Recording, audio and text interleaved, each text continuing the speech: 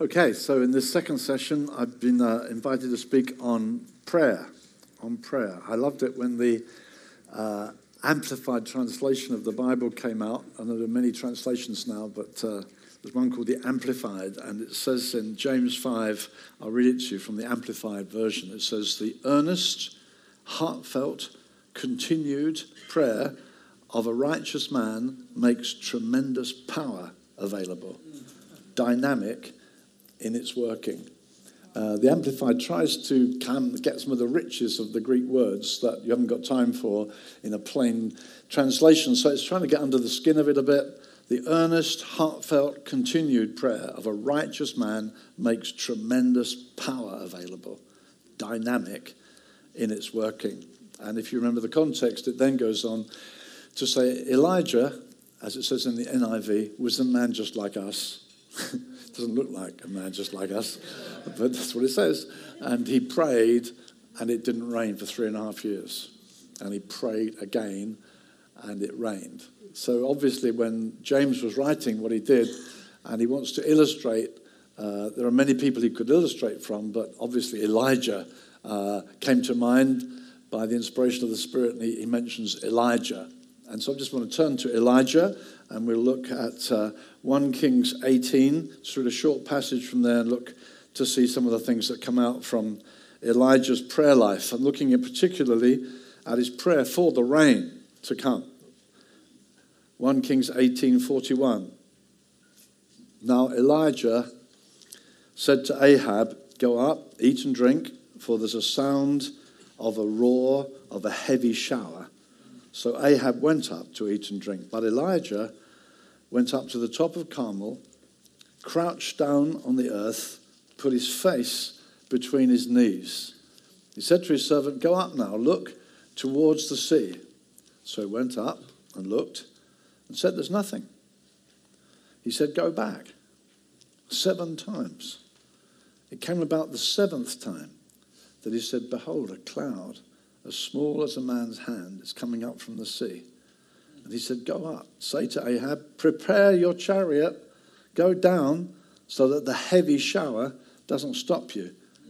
A little while the sky grew black with clouds and wind. There was a heavy shower." Father, we do long for the heavy showers, the coming of God amongst us. And we ask you, please, right now, for the help of the Spirit. Lord, Holy Spirit, please lead us into truth. Persuade us, change us, lead us, shape us by your truth, by your Spirit, Father, we pray. In Jesus' name, amen. Amen. So here we have in Elijah an outstanding example of prayer. As I say, James, talking about the power of prayer, highlights Elijah as an example. So here, you know the background of the story. After a season of real serious decline, when the nation that's meant to be the people of God, 58 years after Solomon's triumphant reign, that's now illegal to worship Yahweh. And now the nation's worshipping Baal. In 58 short years, about 9 different kings have come and gone, and now you can't worship Baal, God, legally, because Jezebel and Ahab and the incredible decline. And Elijah stands alone. He prays that it won't rain. And then you remember the story, the moment where fire falls from heaven when he prays. And he's vindicated. The great shout, "The Lord, he is God. The Lord, he is God." And the prophets of Baal are slaughtered. Elijah's vindicated. And that's where we join the story. Elijah withdrew from the crowd. All right, the first thing I want to just point out, Elijah went up to the top of Carmel. Elijah's life was not dictated by events. He wasn't shaped by success, by euphoria. He wasn't carried along by, "Hey, I'm vindicated. Hey, I'm the biggest thing in Israel now." He withdrew to talk to God. And in doing that, he reminds us of the Lord Jesus, who never allowed his agenda to be shaped by success or anything else. He again and again would withdraw from the crowd. Jesus priority was one of prayer. We could illustrate that. We won't take time now. Of the many verses where you see Jesus withdrawing, Jesus coming to speak to his Father. Jesus did it, and Jesus taught it. Jesus taught his disciples. Now look, come and pray. He says in Matthew 6, when you pray, go to your inner room, close the door, pray to your Father in secret. Make this priority of prayer. And when the apostles saw the phenomenon of 3,000 saved, 5,000 saved, so there's social implications. We find, hey, the Jewish widows, the Greek widows, hey, there's some injustice here. This needs to be dealt with. There needs to be some government here. They say, okay, let's appoint Spirit-filled people, look after that. We must give ourselves to prayer and the word. We must do that. They learned from Jesus. They understood from Jesus. It wasn't just a token thing. They said, we must do it. That's the way Jesus did it. We live with Jesus. We want to do it his way. We want to withdraw. We want to be with God in prayer. You'll find that that is characteristic of the whole of the book of Acts. They withdraw to pray. You'll find too, Jesus teaches it. Go to your inner room. Where's yours? Does your wife know where your room is? Do your kids know? Oh, that's where Dad prays. Now, sometimes we don't have that easily.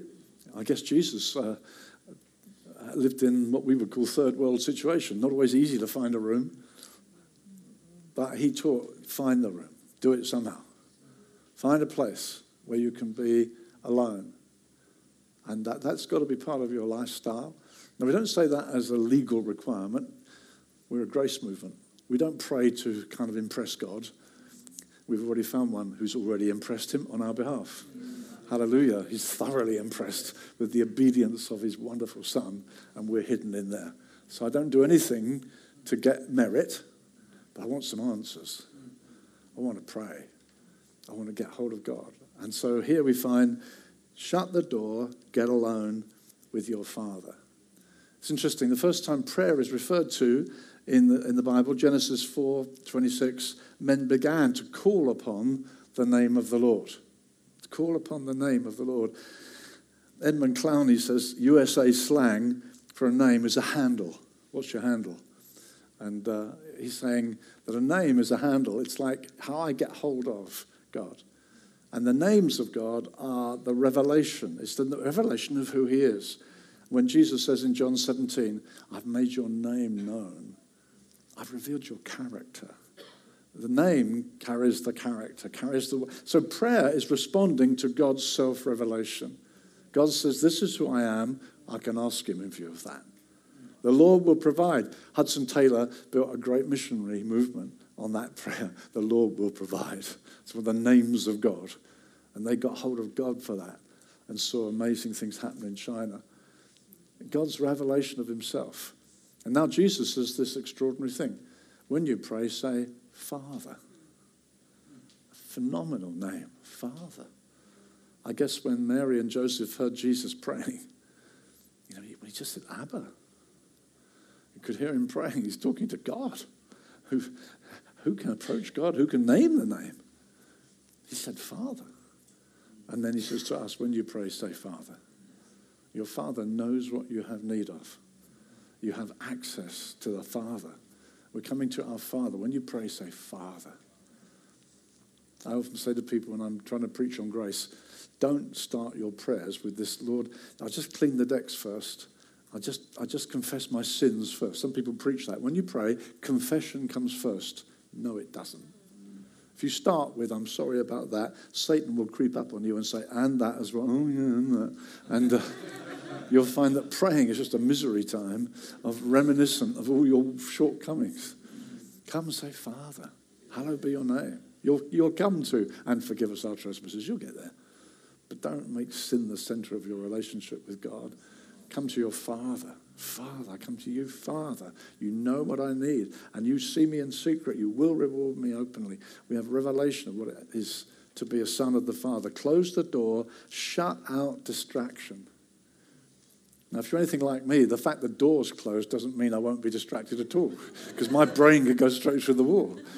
So I always have a piece of paper next to me. So I think, oh, what about that? Just write it down. Right, later. I'll come back to that later because I've shut the door. I'm not going to get off on all these tangents. Just scribble it down. I'll come back to that. I want to be with my Father. So we come to be with our Father who will hear us, reward us. Be with your Father. Learn to walk with him, enjoy being with him, to be in the presence of our Father. Come and be with him. Come and enjoy being with him. He withdrew. We've got to do it, dear friends. We've got to keep our soul. Keep our soul. That wonderful George Mueller statement, my chief duty. Well, your chief duty, George Mueller, is to feed these hundreds of orphans. No, he said, my chief duty every day is to make sure my soul is happy in God. It's just huge.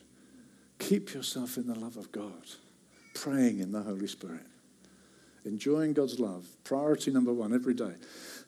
As a pastor, you hear many people's heartbreaks, the tragedies they face. You can get sucked down into their pain. Of course you will.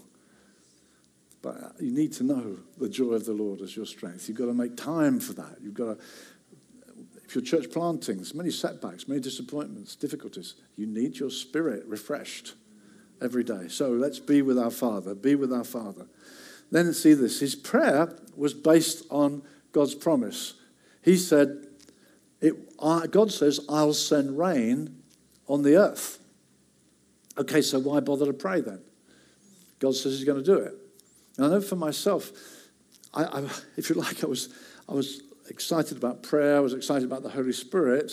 And it was later I began to see what I'll call Reformed theology. God is sovereign. I read A.W. Pink's book, The Sovereignty of God. Blew me away.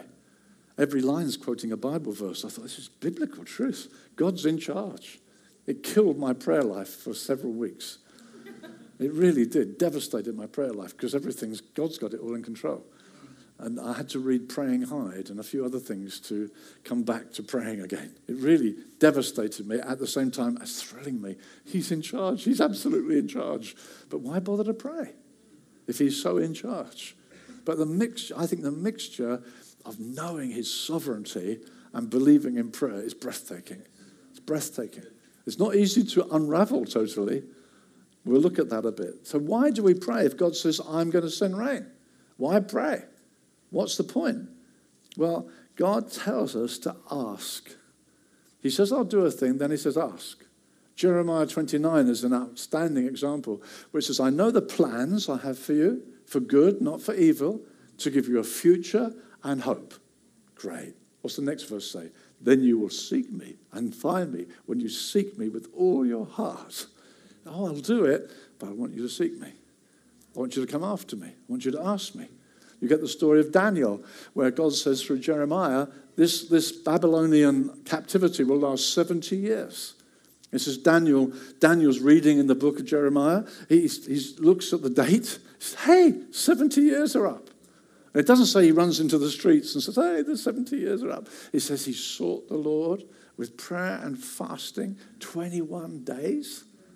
Then the angel comes to him and says, oh man, greatly beloved, Lord's with you. Since you set yourself to seek him from the first day, you've been heard. God says it, so he asks for it. So the fact that God says it is not a reason to, not bother to ask them.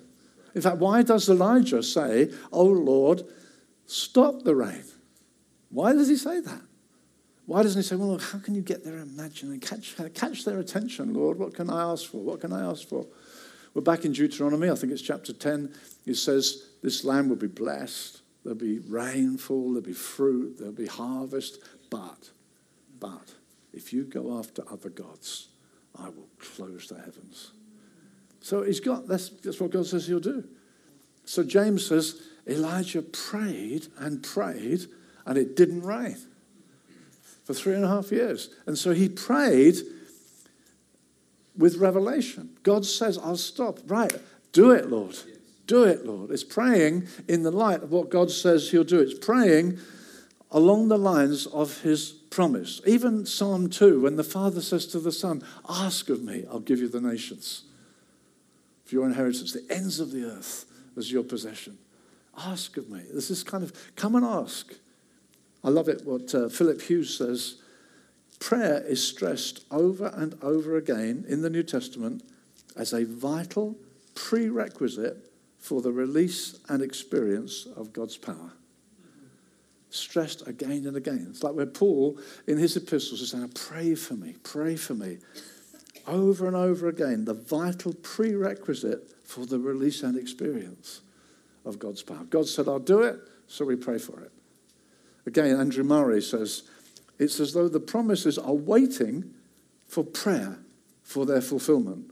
We may and must most confidently expect answers to our prayer. Ask and you'll receive. Ask. So prayer isn't only about enjoying the presence of God. When Jesus introduces the theme of prayer, it's always with this sense of, if you ask, you get. If you ask, you get. You'll find that a lot in John 14, 15, 16. Ask so you get. Ask so you get. Curtis Mitchell says this, in this simple statement, prayer is set forth as the primary human factor in the accomplishment of God's program on earth.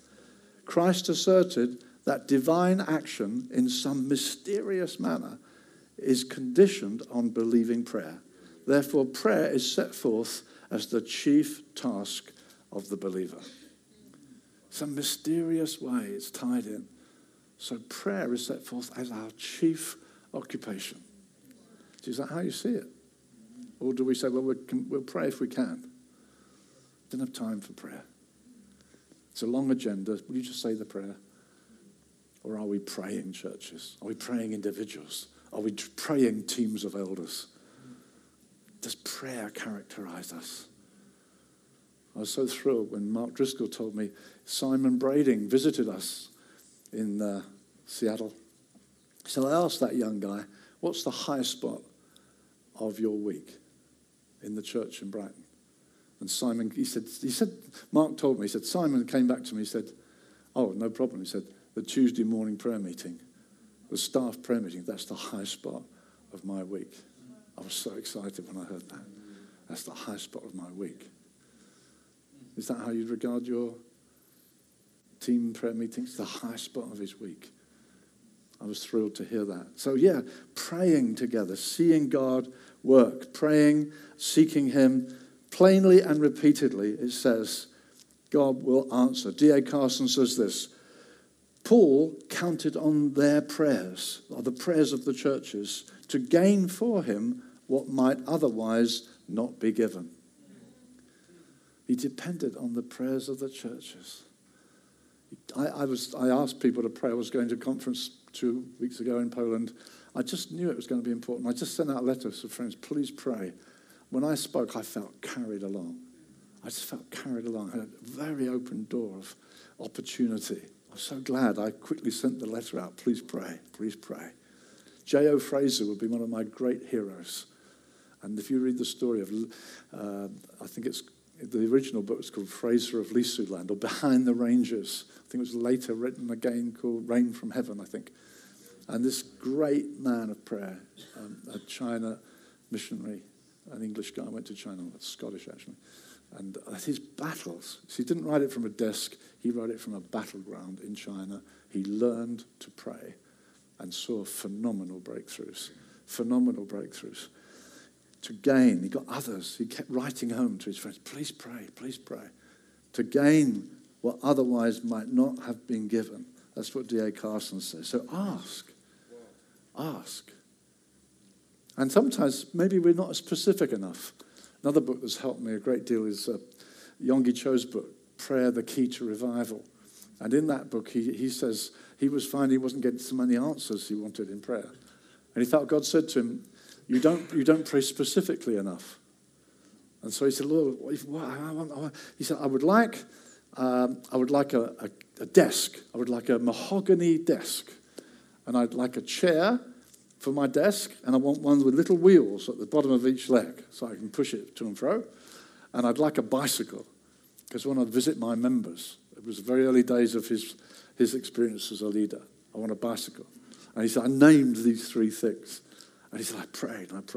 And within a very short space of time, He was given, somebody left the area, gave him a mahogany table, just like he asked, and a chair with wheels, and somebody else said, and gave him a bicycle. I thought, wow, exactly what he'd asked for, exactly what he'd asked for. And when I first left secular work, and I was living by faith for a couple of years, and the money was shrinking down at one point, I thought, Lord, where's the money, where's the money? And I felt God said to me, ask me for the number of verses there are in a certain psalm, ask me for that number of pounds. It came quite clear. I can't remember what psalm it was. It wasn't 119, but it was a good one. And I remember praying, Lord, please give me. I felt God said it to me, and I said, Lord, please give me. And within about a week or two, from 3 different sources, letters came out, and the total came to exactly that figure. Ask me, ask me, ask me. Be specific. We need to learn to ask. We need to believe God. Lord, I want to have that. I want to believe you for that. Believing us for all down through the years now, getting our building in Hove, the Clarendon Mission Hall. I remember praying with a couple of dear friends, Dave and Henry, saying, Lord, give us that building, give us that building. And we kind of knew, suddenly we knew. I remember we all sat back and said, hey, we've got it, haven't we? And 3 of us knew together, we've got it. We've got it. I remember just a week or so later, this guy phoned me. I'd never met him before. He phoned me. So I've heard about your growing church. Can we meet? We had him round for lunch. I thought, how do I get him to speak about his building? And he, after a few preliminaries, he said, I've heard about your growing church. I wondered if you'd be interested in our building. I thought, yes, I am very interested in your building. And so prayer obtained for us. We went ahead in prayer. Many stories we could tell like that. Pray. He prayed, Lord, this is what you said. I'm asking specifically, don't let it rain. Then I'm asking, let it rain. Like Jesus said to people, what would you have me do for you? It's pretty obvious, isn't it? No, what? I found that when I'm praying for the sick, sometimes people come, and I don't know, what are you actually looking for today? What are you asking for? What are you asking for?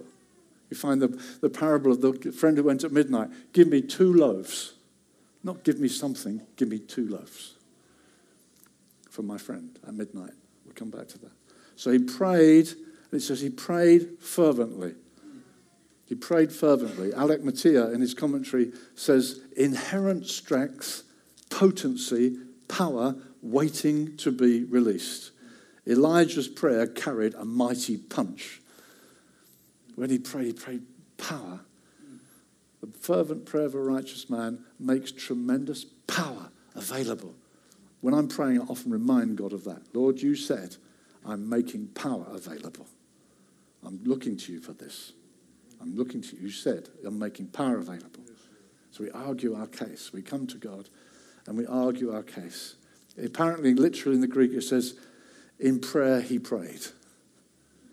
In prayer he prayed. Don Carson says, pray yourself into prayer. See, sometimes you don't feel like prayer. See, the Bible says men ought always to pray and not give up. Because that's the easiest part of praying, isn't it? Give up. Don't feel like it. So it's like your body got up, but your soul's still in bed. Come on, soul, get up. Pray yourself into prayer.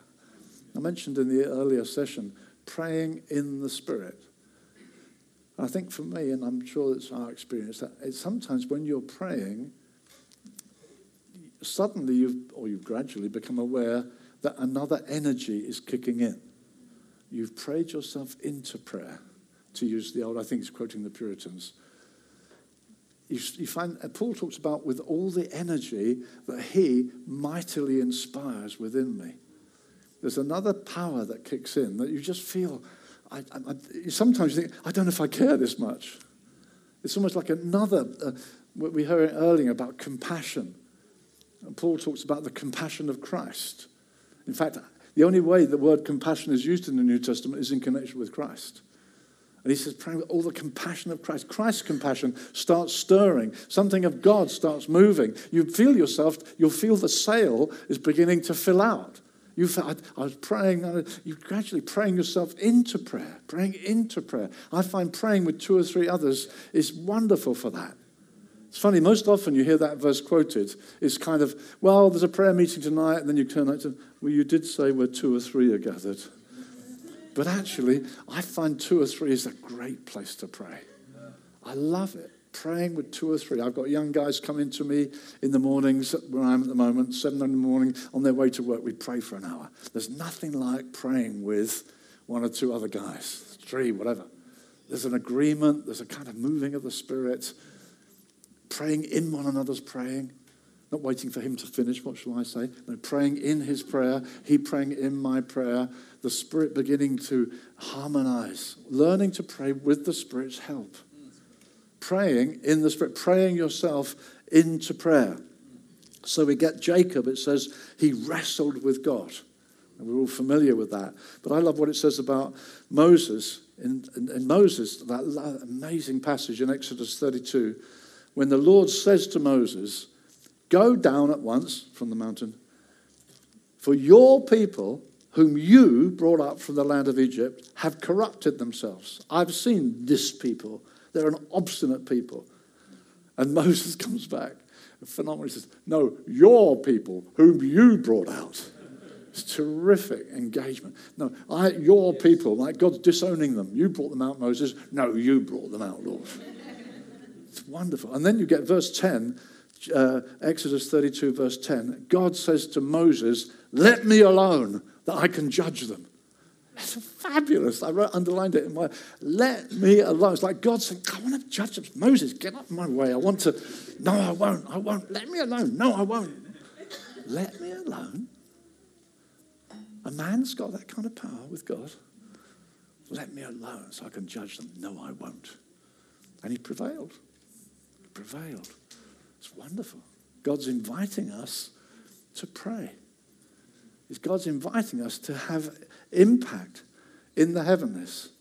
Your people, whom you brought out. It's all truth. It's honoring this wonderful God. But somehow God is pleased with that. He's pleased with that. P.T. Forsyth says this wonderful statement. Lose the importunity of prayer. Lose the real conflict of will and will. Lose the habit of wrestling and the hope of prevailing with God. Make it mere walking with God in friendly talk. And precious as that is, yet you will tend to lose the reality of prayer at last. So it doesn't rubbish. People say, well, I don't actually talk, I don't take out time. I just kind of talk with God all the time. And some will say that. I talk in the shop, in the store. I just talk. Nehemiah said, oh, Lord, he prayed his prayer, talking to his boss. And Forsyth isn't saying, that's rubbish. No, that's precious. He says, precious as that is. He's not belittling it. But he says, if you don't know anything about this, what he calls wrestling, will against will, prevailing, he said, if we don't know anything of that, we'll lose prayer in the end. There's something about it that's an invitation to us to draw near, to come to God, and to lay things before him. So he was earnest. He was also importunate. Okay, importunate, what does that mean? It means he wouldn't stop till he got it. He prayed, and he said to the guy, look. And it's the way it's written, it's so easy to miss, isn't it? He said, go and look 7 times. It's almost like he said, go and look 7 times. Go and look.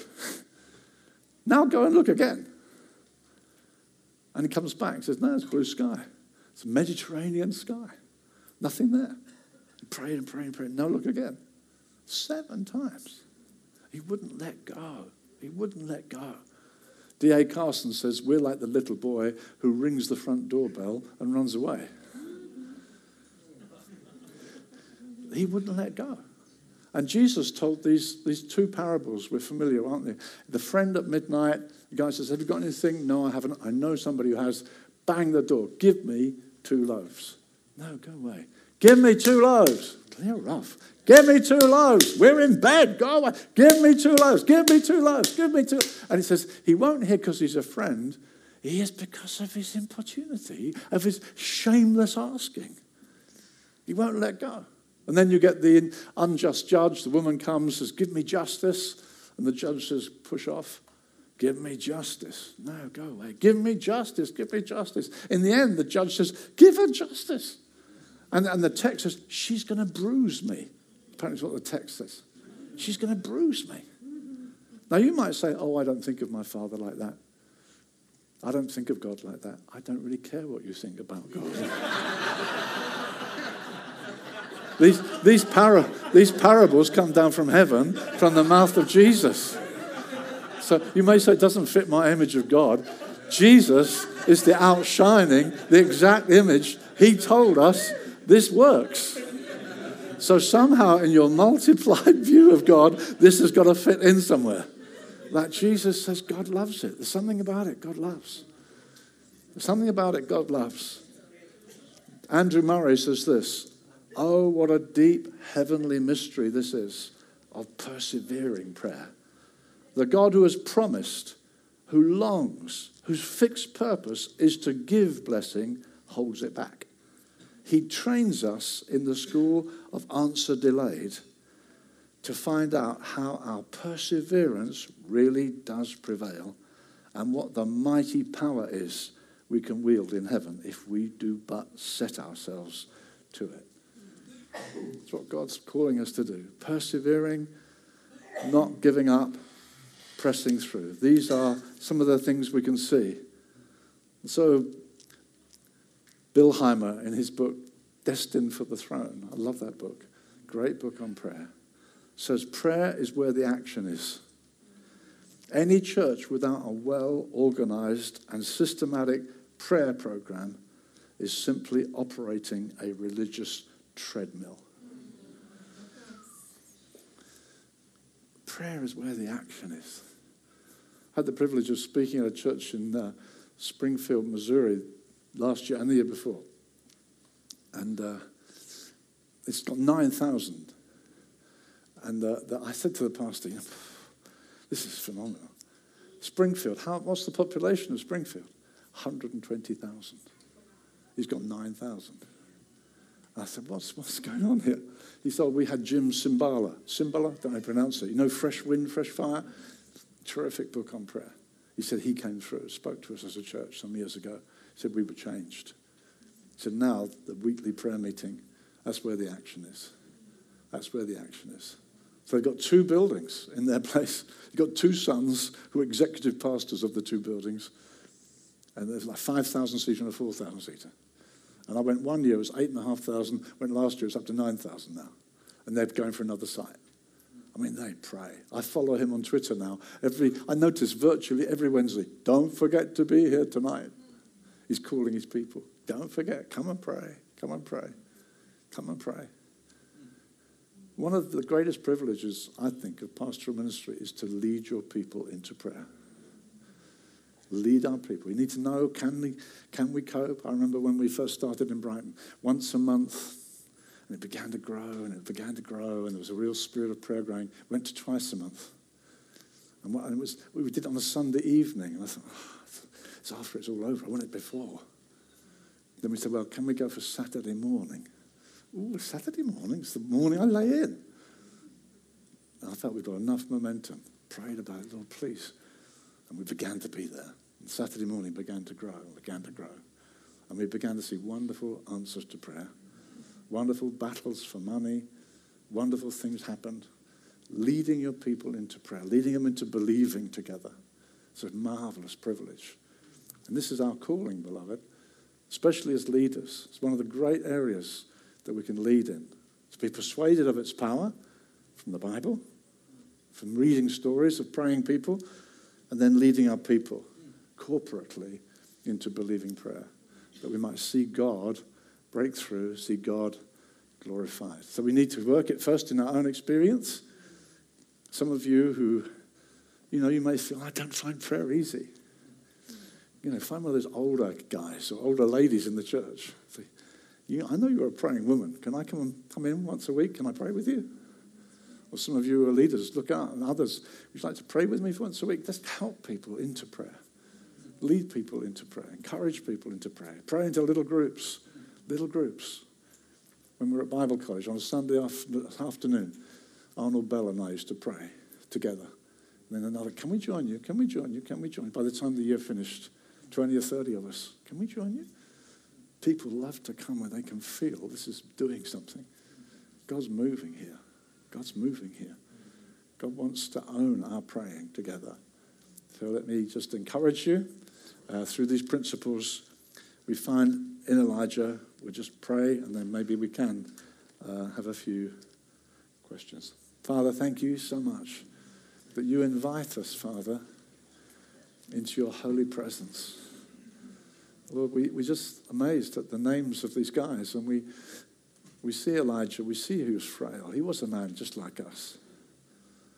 We thank you, Lord, that somehow Moses, Lord, just came before you.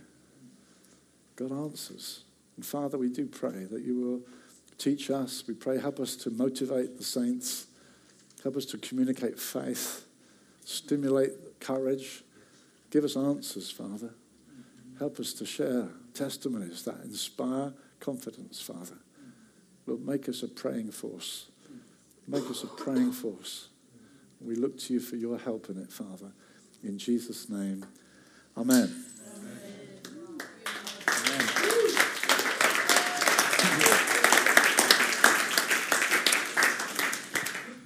Guys, we actually do have 10 or 15 minutes for some questions. And so I'm going to run around with the microphone so that we can pick up the questions on the recording. Okay, Andrew, you've got one in the back?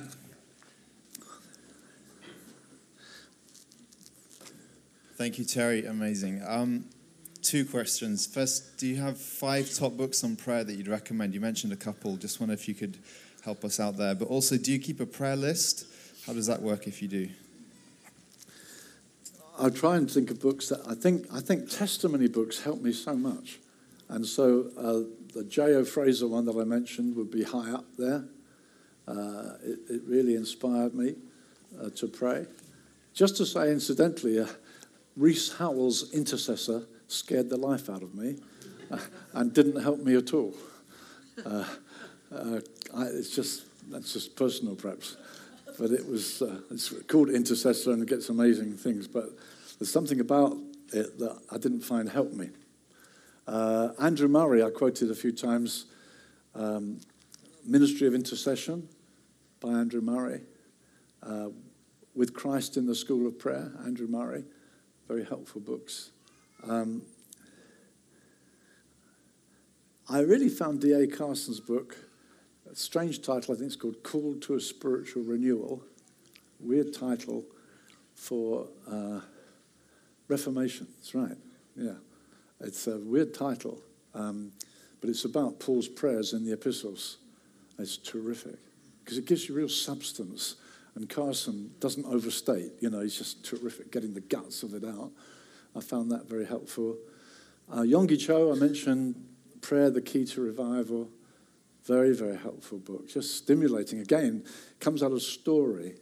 More recently, the Prayer Circle, Battison, guy from DC, actually. Is it Battison? Mark Battison, or some such name. I think it's called the Prayer Circle, or some such title. He uses a very silly illustration of a sort of pagan rite of walking around something, and some people have written the book off because of his opening illustration.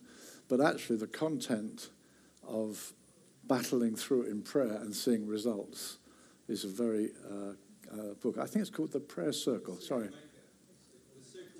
the Circle Maker. There you go. That's it. That's it. My son Joel told me about that. He said, Dad, you'll love this book. It's got some of the feel of J.O. Fraser in a modern setting because they battle through in things and see it happen. I can't think of anything else at the moment. Yeah, Mountain Rain is his daughter's more modern write-up of J.O. Fraser. Yeah, it's the one that's now available. Behind the Ranges, you might find in a second-hand bookshop. That's the original one. But the Mountain Rain's got his letters home, which OMF, twice, they published little books called Fraser and Prayer and The Prayer of Faith by J.O. Fraser. Obviously Hudson Taylor, George Mueller incredibly helped me when I read at the beginning, just his diary. So the testimony I find is very stirring. Yeah. Those are some that come to mind. Second part of the question was, do you keep a prayer list? No, in a word. I sometimes wonder if I should, but I haven't.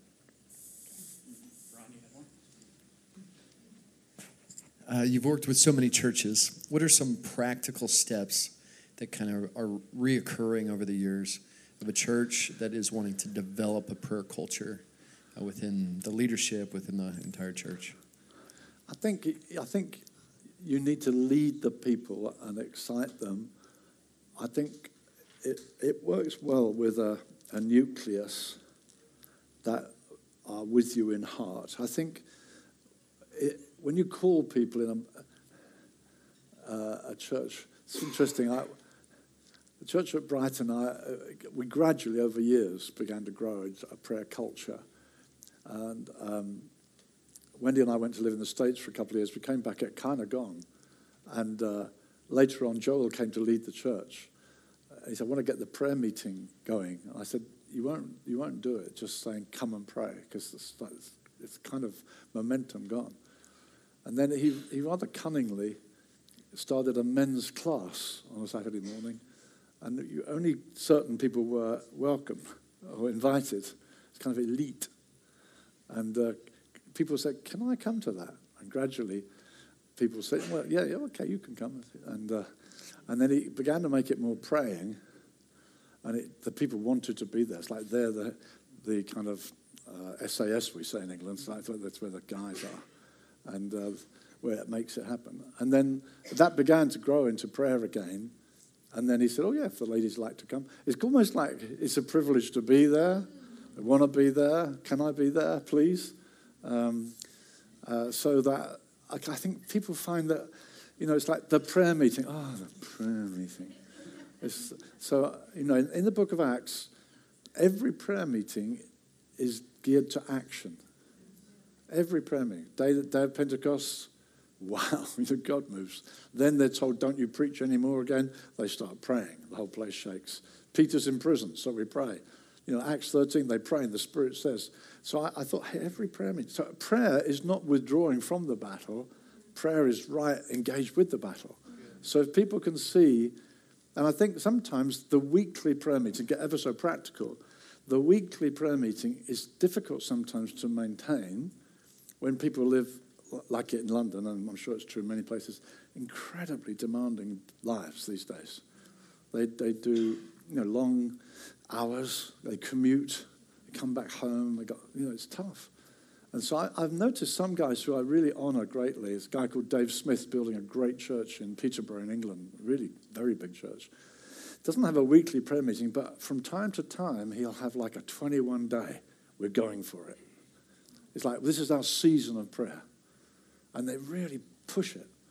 And they're involved. Everyone's involved. And they can see some of the results of it. So I think always to stay fresh, is there some fresh approach, some fresh way. And so I think the weekly prayer meeting, I was saved into a church where the pastor, he was a Sabbatarian. So he believed Sunday was the Sabbath. And so, in Israel, Sabbath starts the night before. So Saturday night was our prayer meeting. This is going back many years, before television and everything. So, just before I was converted and added, the Saturday prayer meeting, you couldn't get a seat. And there was a hall bigger than this, you couldn't get a seat. And they had some were out on the street witnessing, others were praying. And then for him, the battle for Sunday was done Saturday night. That's what you felt. And I got born again into that when it was actually beginning to fade a bit. Television was coming in, numbers were dropping a bit. But for me, I got this concept, I want to pray before it happens. And he was a great believer in that Exodus story. Moses had his hands up. And when his hands are raised, we win the battle. And we used to have frequent baptisms. And he would, on the Saturday night, he'd say, come on, pray that my hands will be up. Pray that God will break through. And you all felt involved in this thing. And then when he made the invitation, the gospel invitation, he would raise his hands. And all the praying people who'd been at the prayer meeting knew about this. It was wonderful. I never saw over the years I was there, 10 or 11 years, I never went to a baptism where no one responded. He made a gospel appeal every time. No. And the battle, and I learned that. Try and pray, pray your way into it. Pray your way into it. So I think we've got to excite people about why we're doing it. We don't do it because we're doing it. And so it may be that it's not every week. It may be that is tough, difficult. But to say, right, we're going to do it, we're having a season. And I think that's quite a good, interesting way through. We're going to go for it. We're praying now. And then even, some people say, some will say, we're going to fast and pray this week. You don't have to. But it's just getting people focused. I know for us, praying in the money for the building, that was a wonderful motivational thing. Because we had to raise a load of money for our warehouse. And say, come on, we're going to believe for this together. So in fact, you're on board. We're battling for this together. I think praying because you've got to pray can be a bit of a killer. But praying when you know this battle is we're doing this season, and now we're going to do this. We're praying because we're going to do this. If the church isn't doing anything, prayer is a bore. But if we're into something. Good. PJ, you had a question? Terry, tips on maybe a group this size, praying together. You mentioned get inside each other's prayers, avoid awkward silences. You can do that at home. Other tips just to stimulate, if you're praying together in a big group. Yeah, I think, again, to keep it fresh. I know for us, we started these 3 times a year with all the New Frontiers pastors in the UK. We come together 3 times a year to pray and fast. And we started with 20 guys. And we would have what was then a conventional prayer meeting. One would pray and another one would pray. And I'd say to people, now pray into one another's prayer. Don't wait till he's finished. Don't say, we prayed, but I was going to pray. Get into it. Pray with one another. But then gradually, as it was growing and growing, then Malcolm Case, one of our guys, went to Korea. I mean, this seems like ancient history now. But I remember when he came back and he said, I've never seen prayer like it. They all pray together. Which, it's common now. But they do what? No, they all pray. And so we incorporated that. So I think there's several things. I think we can all pray together sometimes. I think you want to try and engage people. So sometimes if we just start with individual prayers in a group of this size, as PJ said, we might find that kind of 70% are feeling a little bit unengaged. Because, some are beginning to pray, but I'm just waiting, as it were. So I think that let's all pray then. That helps us all engage. I think that's helpful. Very helpful. And then sometimes, even in that, you can feel, that kind of strangeness, because all these voices at once. And so we can keep switching it, right? Let's get in 2s and 3s. Gets in 2s and 3s. Now pray in your little groups. And then all pray together. Then as this begins to fade, will some of you lead us? Because some people are kind of gifted to lead a group in prayer. There's a kind of prophetic gifting on some people that when they pray, you just feel yourself caught up in their faith.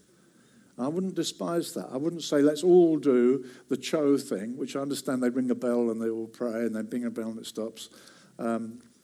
So I think there's great value in all praying together. But I also feel there's great value in some people who are some people just profoundly in faith. And you can get in, they can lift the faith of the room. They take us on a bit further. So I would really want to make space for that as well. So keep changing it, keep it alive. Make sure also, I would say, that we worship our way into prayer. And I don't mean like we do a quarter of an hour singing. No, we're praying. No, worship our way, get a big view of God. It's the bigger the view of God we have, the more faith we find. So we've sung great songs here. I do want to thank God for that, and the guys leading us. Songs that really focus on God and the wonder of Jesus and his personality, his power. I think get a big view of God and then lead that into praying. Don't say, all right, we'll have half an hour of worship. Now we've done that. Now we'll start praying. No, and again, leaders can help. Right, we've prayed this. Now, come on, get hold of that. Now lead that in. Sometimes we can worship for too long in prayer meetings because we're not taking advantage of this big view of God we've just seen. It's not having effect on us. We're doing the singing bit now. So there's a dynamic, there's truths, things that stir you. Right now, let's pray. Let's go for it. So we don't need to be too kind of organized in that sense. Let the Spirit lead us from seeing how great He is to then beginning to ask. And I think the more we're praying as a local church, the more we'll get the feel of how that works. But I would say always incorporate. Even I know in my own personal, when there's no one else there, I'll always start with worship. Get a big view of God. But when we're all together too, let's get our eyes on God, and then we can ask. All right, we're going to have one more.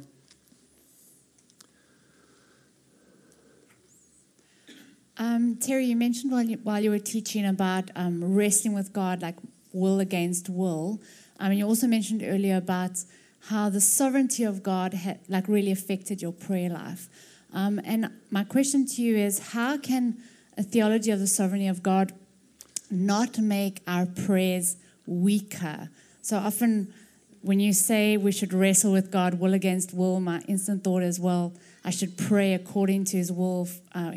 He will answer those who pray according to His will. So instantly I kind of think, oh, well, should I pray and shouldn't I pray? And maybe I'll just tag this thing on. And I lack then conviction in my prayer because of a lack of certainty. So how can those two work together so we can pray with conviction? Yeah, no, that was such an important question. I think we do want to give respect to both of these truths. I think the sad way out of it is to finish every prayer with, if it be thy will. It's like, so I think we can do that. It's possible people do that. They say, what if it's your will? And I really feel that P.T. Forsyth, who was a bit of a theologian, he's saying, no, come on, let's learn to prevail. Now, we've got biblical example, and it leaves you with huge questions if you want to really push into it. What would have happened if, kind of thing? Well, wasn't God sovereign anyway, sort of thing. It's like Peter's in prison, so they all pray. And it says the church made prayer to God. That's in the text. It's why it's there. And then the angel comes and lets them go. And then others say, well, Peter was asleep because God had said to him, when you get old, someone will take you. So it's going to happen anyway. Now, why is it in the text the church gathered and prayed until? So I think we've got to, without trying to logically, our battle is to work out the logic. So when I read Pink's Sovereignty of God, it literally did what your question is implying. It just blew me away. And I'd been raised on a strong prayer emphasis. I didn't know what to do. I thought, what's the point? God does everything according to His own will. And so you've got to say, but God also has put it in His word that, you pray for this. And these great writers like Carson and so on saying he looked to get what he otherwise would not have received. Pray for me that a door will be open. Pray that my mouth will be open. Pray for. And so the Bible's full of requests for prayer. And it's not just being religious. It's so that things happen. And so I feel we do learn to fight. And bottom line is, Lord, your will.